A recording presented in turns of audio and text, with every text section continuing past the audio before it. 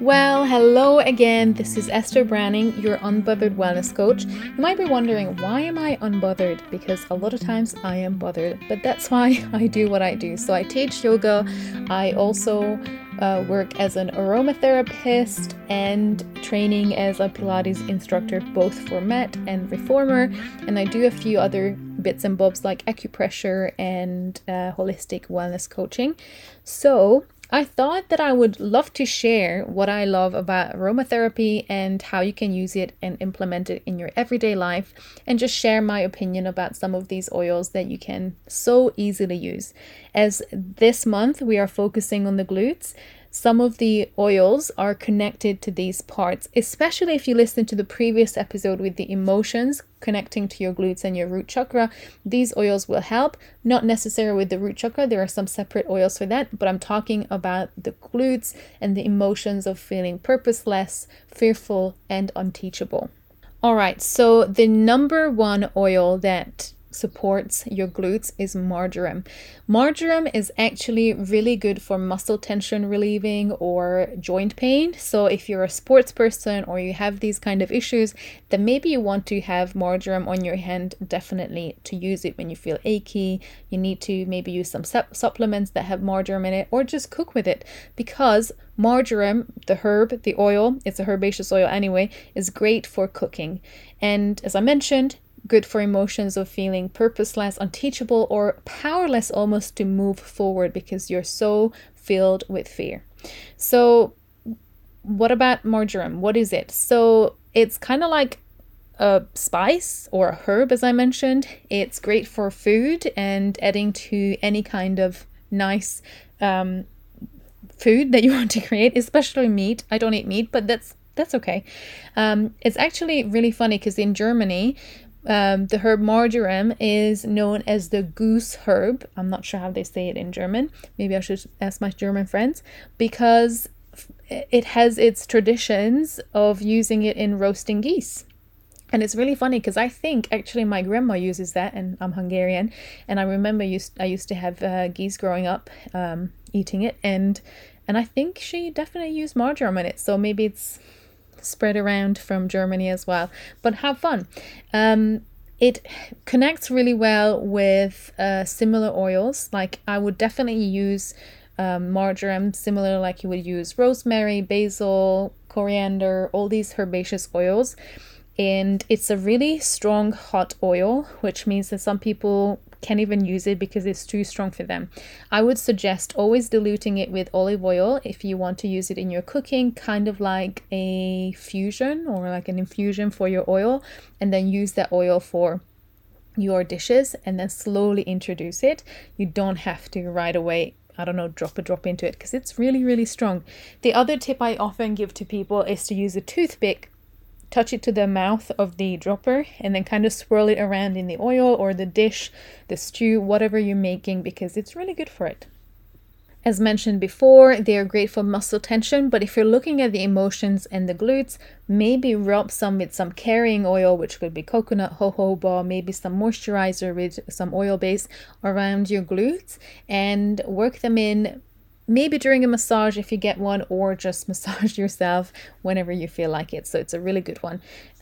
If you don't have marjoram, you can swap it with clary sage, thyme, or sandalwood, but obviously it's not exactly the same oil. I would definitely buy the herb itself. You don't necessarily have to use the oil. You can add the herb into your cooking, or you can't really rub one to yourself. I guess maybe you could, but I wouldn't know how to.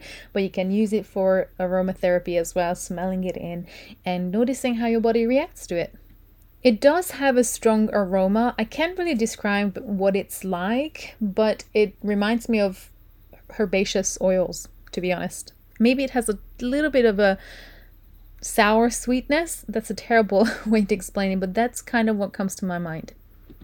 The next oil is frankincense. This is the oil of truth, and it's grateful when you feel a little bit purposeless or you're trying to find your purpose.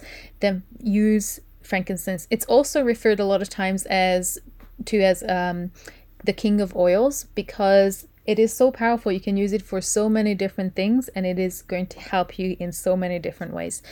It actually connects or supports a paternal connection. So, for example, if suddenly you have had a bad relationship with your father or grandfather or some paternal connection in your family, maybe you could use frankincense to slowly ease that, or simply use it in different ways to help you connect back to that a little bit more. It is the oil of protection, and I think this is why it's really good for that connection between dads and children, because a lot of times we think of our fathers as the person who should protect us. It has a woody aroma with some notes of spice and smoke, and it is made from the resin of the frankincense tree, and that's why it has this woody aroma. And if you don't have it, you can substitute it, but you kind of have to know what you want to substitute, because it can relax a little bit, it can create other kind of feelings within you. So lavender is a good substitution for relaxation. Myrrh, if you want to create that woodiness and like that strong sense, and rosemary, which actually I'm going to talk about in a minute. And if you want to imagine what frankincense may bring you, there's a cool little idea that it will bring a sense of the sacred to your everyday. So just elevating everything to a higher level.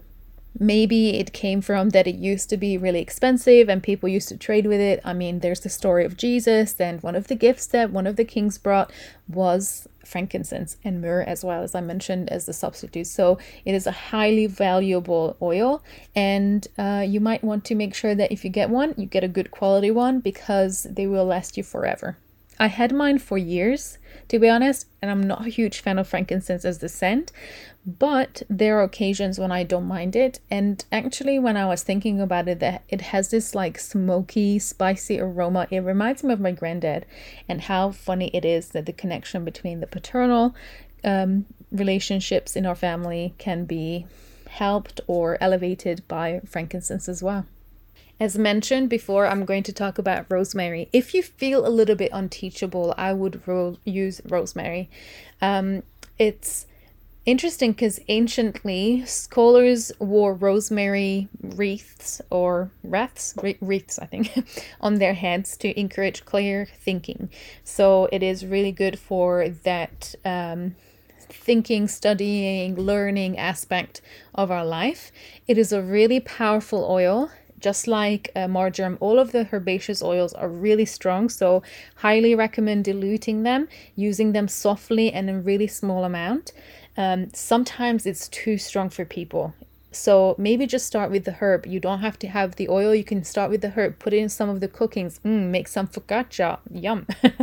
So make sure that you find ways that you can definitely use it without causing any irritation to yourself. So you can dilute it, you could add it to your cooking, and sometimes blending it with citrus goes really well. It's kind of, I think, a basic in Mediterranean cooking. So in olive oil, it's great for Greek, Italian, Spanish, all kind of cuisine as well. So you can create an infused oil, cooking oil.